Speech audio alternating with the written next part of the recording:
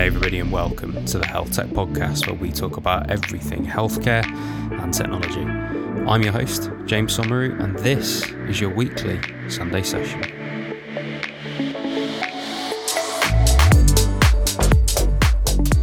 Hey everybody, hope you had a great week this week and happy Sunday. So it's been a good week for Somex this week. We've hired a new person, we've got a growing team, and so if you're a startup, a fund, an accelerator, or a corporate looking to make yourself known in the health tech space, then get in touch. We're doing all sorts of cool, interesting, exciting stuff for companies to help them with their communication in the health tech space. So by all means, get in touch with me while we're still soft launched. We've still got a little bit of capacity to let people in at this point. And so with our new hire, it's given us that bit of capacity. So definitely get in touch if you want to know more about that. Secondly, I put out a Forbes article this week, so I'm going to tell you a little bit about what led to that and a bit of the content. So that's a bit of a summary for you, and I'll update you on a couple of bits coming up next week too. So on the Forbes article, this all came about because, well, coronavirus has turned the world upside down, hasn't it? But obviously in health tech, we've seen it be a catalyst really for innovation, and we've talked quite a lot about telemedicine. We talked a lot about how telemedicine has seen this rapid national scale, but there are also some other innovations too that have been making headway in the health tech space, and one of them is virtual reality. And a few people have mentioned a few different things to me. I've been sent a few different press releases and lots of different things going on in the VR space, and it's an interesting one for me because I guess I've always considered VR, I guess, a bit gimmicky, perhaps because I don't use it myself or anything. I haven't got any kind of value propositions myself to use it. I'm not a gamer that wants it in VR. I'm not anybody that's used it for training, particularly because I'm not clinical anymore and I've not experienced that. But I've been doing a lot of speaking to people, and that's what led to this Forbes article. And so one big value proposition for VR in health tech has been in education, and education in health tech and healthcare is something pretty close to me because I did a clinical education degree, and so I've always appreciated the importance of healthcare. And I think doing that degree, it made me such a better communicator because as a clinician, we teach each other, our juniors, our peers, but also even when you're trying to get patients to change their behaviour, that's an education exercise. If you're trying to get them to take medication, if you're trying to get them to use a new bit of digital health tech, you've got to educate them on that stuff. And so education and teaching, I guess, was something that I picked up on as being really important. Really loved the degree that I did, learning all about how different people learn and how to impart information, and I think it made me a much better doctor. And I think for those of you out there that are interested in education, I think it's definitely something worth doing. I then went on to work at Health Education England and do some other bits in education, but yeah, it all started with doing that degree. And I think one thing that I've seen since coming into the health tech world, and something that's taken off, I suppose, is VR, and that big value proposition is in education. If you talk about education being scalable and the ability to have sort of a one-to-many model, or indeed a technology solution that can apply that one-to-many model, VR really is it. And I'm sure for all the clinicians listening, you turn up to that ALS, BLS training where it's all in person and quite expensive with the room and the course and everything. It's a way of really scaling that type of teaching. And I can always remember as well, it was never really that high fidelity, was it? It was always, I'll pretend this cannula's open, I'll pretend this is this, pretend that is that.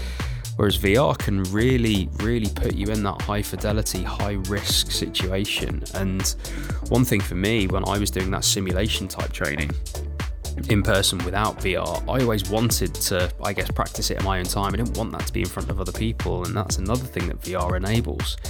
And so the more reading I've done on this and the more things people have sent me, it's really educated me as to the power of VR when it comes to education. And so I know that there's a few companies, like we had Alex on here the other day from Verti. So Verti are doing quite a lot in this space. There's lots of people, the big boys like Microsoft as well. But in the education space, there are lots and lots and lots of startups doing interesting stuff and training, hundreds of thousands, if not millions, of clinicians and retirees and medical students, and real big space, education in VR in health tech right now, or healthcare right now. So all of that is talked about in the article.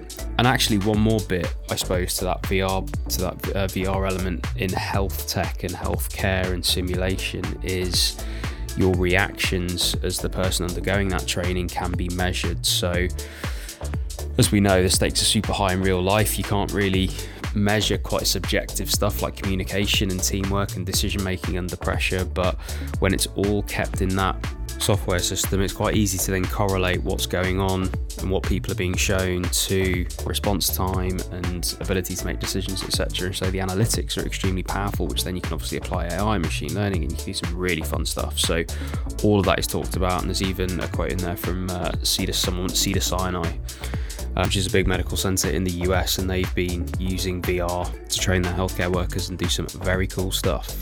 And the next element of VR is keeping staff and patients safe, and this is where Microsoft have been involved. So they've partnered with Imperial College in London, and they've used their mixed reality headset, the HoloLens, which is basically keeping clinicians safe as they treat patients with the virus, because what the system does is sends this secure live feed to a computer screen in a nearby room, allowing healthcare teams to see absolutely everything that doctor is seeing. So the doctor's wearing the HoloLens and then projecting that image back into a room with other healthcare professionals, so they're able to essentially see that person at safe distance, which has had some interesting follow-on effects as well, because we've seen everything in the news about PPE, and this has radically dropped the amount of PPE being used, and they've said it's dropped it by roughly 700 items per ward per week, as less people need to come into contact with patients. And so the value of VR on the ground floor of healthcare, not just as a teaching aid, but as this real means of improving clinician and patient safety, has been frankly clearly demonstrated. And I think any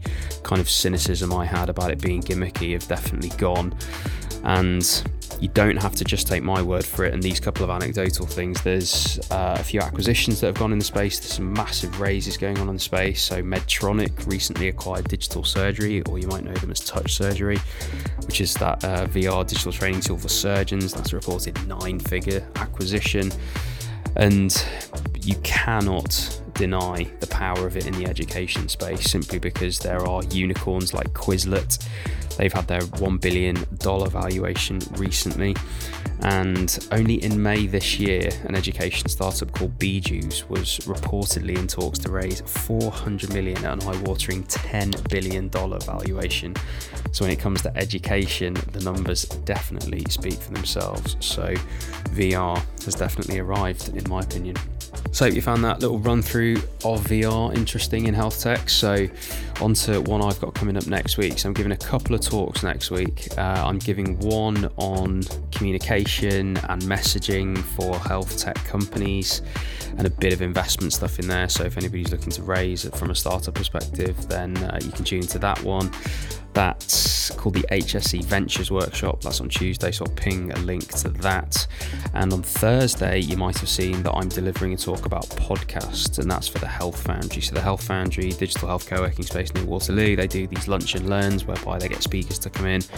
Me and a guy called Dan, who runs Digital Health Today, we're going to talk about the power of podcasts. He's going to do more of a theoretical overview. I'm going to talk about how I grew this health tech podcast to over 100 countries that I've got listeners in, and 1,500 downloads a week and all this. So definitely going to give an interesting talk on that. I'll give you some real figures. I'll show you the back end of the podcast to see where everybody's listening from, and I'll coach pretty much everybody listening on how to start a podcast super quickly. It's one of the things that we're doing with Somex, which is a white label podcast service. So for those that do want to make themselves known in the health tech space, we can do that at Somex. But if you're willing to put in the work yourself, and as I'll explain, it is quite a lot of work if you do want to make a good go of it, then I will be giving you that kind of rundown at the talk on Thursday, and that's at 12:30. So I'll put the links to both those talks in the description of this episode.